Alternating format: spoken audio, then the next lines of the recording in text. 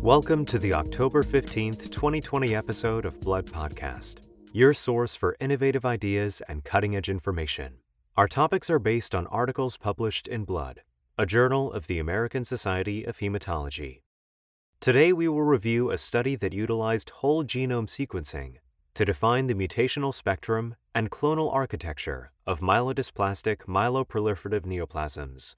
Learn more about the association between plasma levels of growth differentiation factor 15 and the risk of venous thromboembolism, and examine the role of microenvironment myeloid cells in supporting the growth of T-cell acute lymphoblastic leukemia.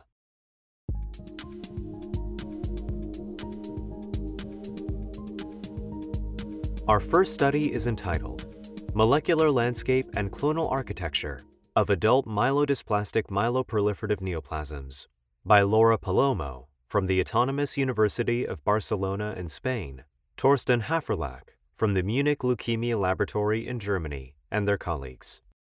Myelodysplastic myeloproliferative neoplasms, or MDS-MPNs, are uncommon clonal hematopoietic malignancies with overlapping features of both MDS and MPNs.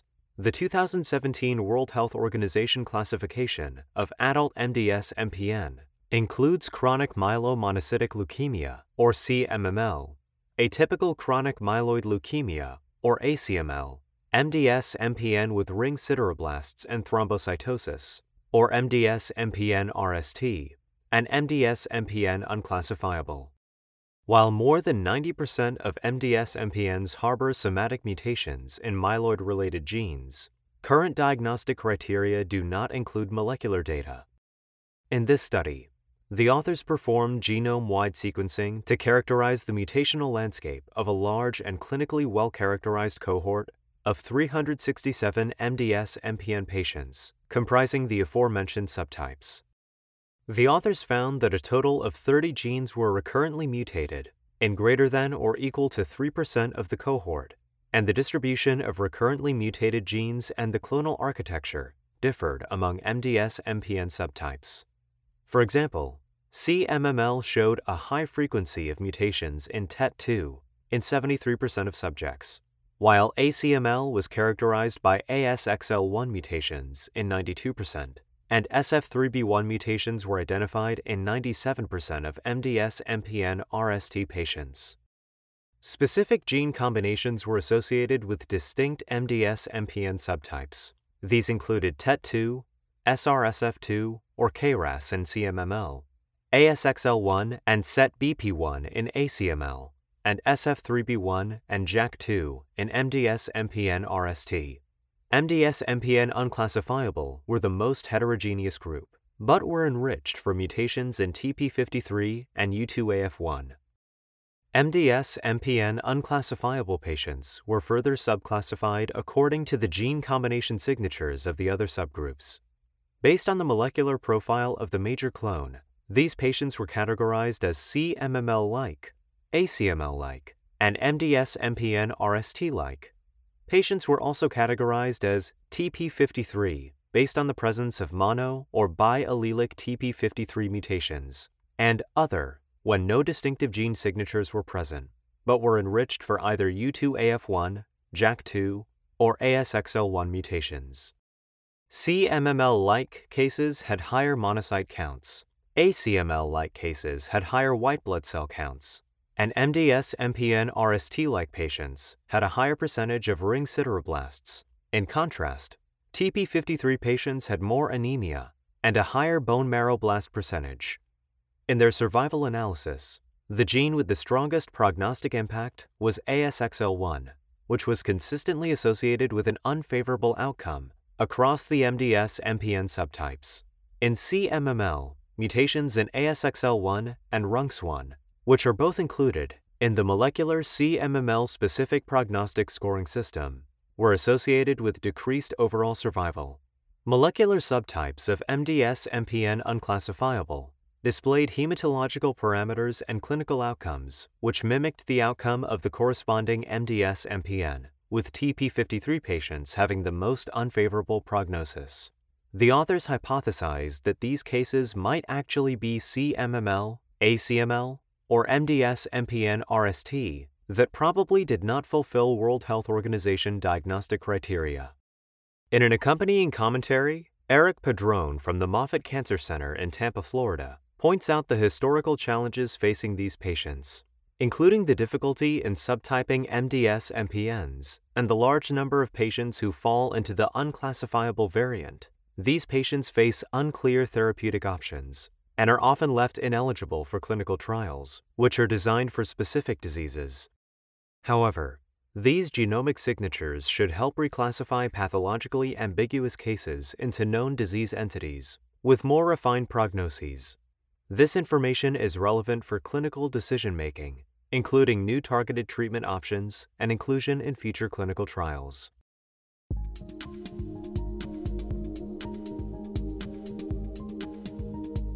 Our next topic is a study entitled Plasma Levels of Growth Differentiation Factor 15 are Associated with Future Risk of Venous Thromboembolism by Ellen Sophie Hansen and Vanja Morelli from the Arctic University of Norway in Tromsø and their colleagues. Venous thromboembolism, or VTE, affects 1 to 2 per 1,000 individuals each year. It is associated with serious short and long-term complications, including post-thrombotic syndrome, recurrent VTE, and death. The major risk factors for VTE, such as advancing age, obesity, and the incidence of cancer, are increasing, making it likely that the incidence of VTE will continue to rise. Growth differentiation factor 15, or GDF15, also known as macrophage inhibitory cytokine, is a member of the transforming growth factor beta superfamily. GDF15 is a marker of oxidative stress, inflammation, and tissue remodeling, and is a biomarker for risk of future arterial cardiovascular disease and for thromboembolic and bleeding risk following anticoagulant treatment in patients with atrial fibrillation. Previous studies have shown increased plasma levels of GDF15 predict adverse outcome following pulmonary embolism. The Framingham Heart Study showed higher levels of GDF15 were associated with increased risk of future VTE. However, there is little other data on this potential association, and the mechanisms involved are unknown. An outstanding question is whether GDF15 is simply a risk marker of VTE, or if it is causally related. If causal, genetic variants that regulate GDF15 levels would be expected to be associated with VTE. Clarification of these questions is worth pursuing from both mechanistic and clinical viewpoints, since GDF15 could emerge as a potential new target for VTE prevention. Hansen and colleagues investigated the association between plasma levels of GDF15 and future risk of VTE, and adjusted for high-sensitive C-reactive protein, a sensitive and reliable downstream marker of inflammation. Additionally, they explored the potential association between GDF15 and VTE from a causal perspective, using a technique called Mendelian randomization to examine whether genetically predicted levels of GDF15 were associated with VTE. Mendelian randomization is suitable for causal inference in observational studies.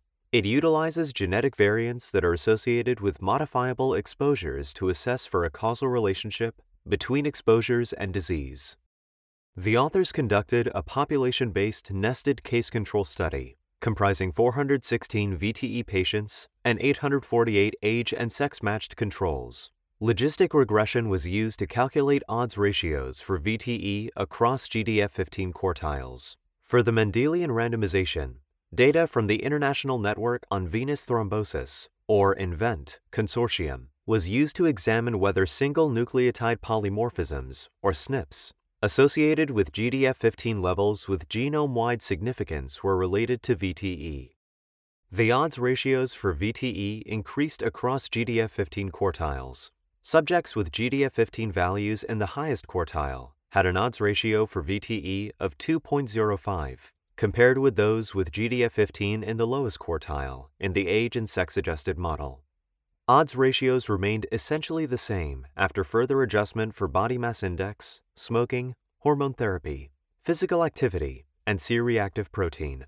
Similar results were obtained for provoked and unprovoked events, deep vein thrombosis, and pulmonary embolism. GDF15 levels, as predicted by the SNPs, were not associated with VTE in the Mendelian randomization. indicating that although GDF15 levels are associated with increased risk of VTE, this association does not appear to be causal. The strengths of the study include the nested case control design, where age and sex-matched case controls were selected from the same source population. Additionally, certain assumptions could be made on the temporal sequence between exposure and outcome due to the prospective study design. Potential limitations to the study include the lengthy storage of the blood samples that could affect the plasma levels of GDF15.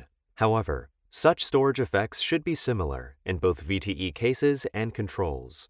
Chronic kidney disease is associated with increased GDF15 levels and VTE, and therefore may have had confounding effects on the analysis. Unfortunately, information on estimated glomerular filtration rate and albuminuria was available only in a limited number of participants and therefore could not be evaluated in the regression analyses. Also, because this was a single-center population-based cohort consisting of repeated health surveys of inhabitants in Norway, there was very limited ethnic diversity, so caution is warranted when extrapolating the findings to other ethnicities.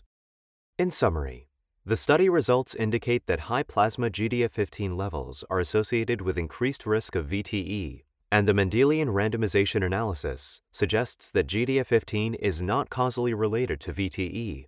GDF15 could be a useful biomarker to improve risk stratification for VTE in the clinic, guiding decision-making on VTE prevention, and could potentially be used together with other relevant biomarkers using a multi-marker approach.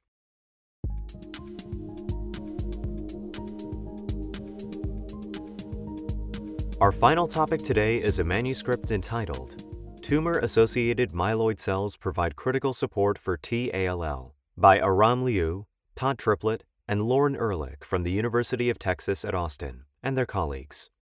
Despite harboring mutations in oncogenes and tumor suppressors that promote cancer growth, T-cell acute lymphoblastic leukemia, or T-ALL cells, require exogenous cells or signals to survive in culture.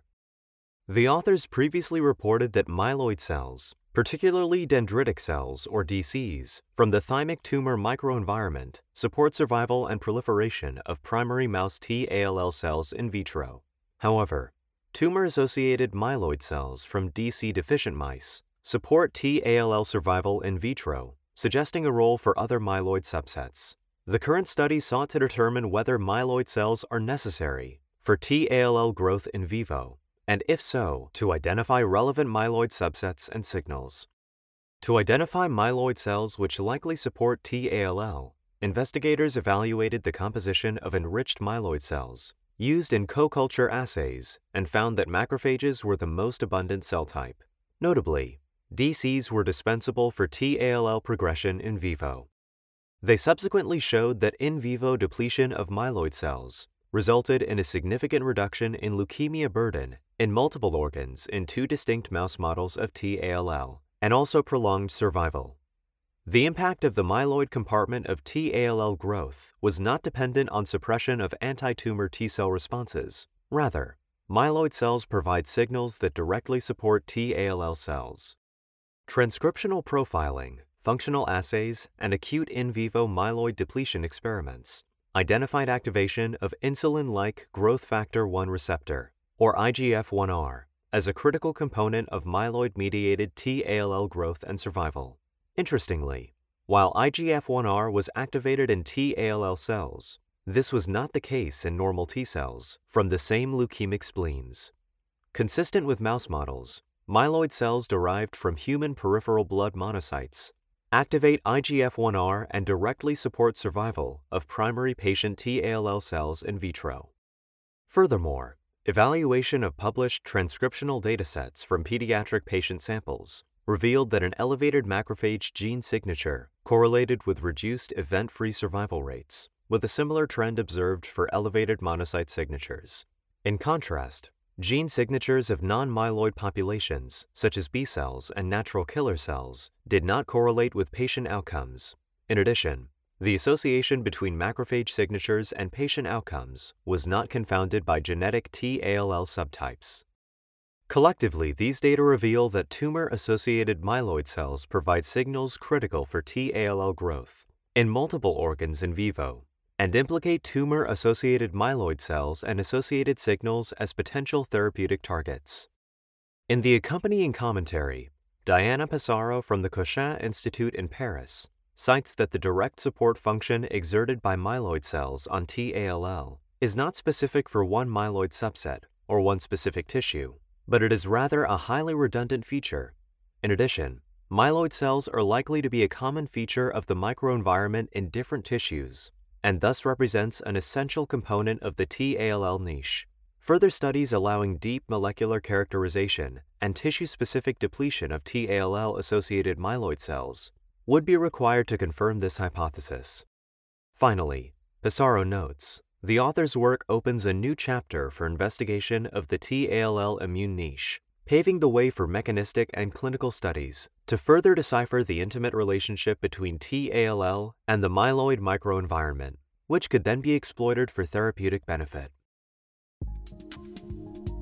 For a list of additional authors, as well as more detailed articles and commentaries on which this podcast is based, please go to www.bloodjournal.org. Be sure to join us next week for another episode of Blood Podcast. Thank you for listening.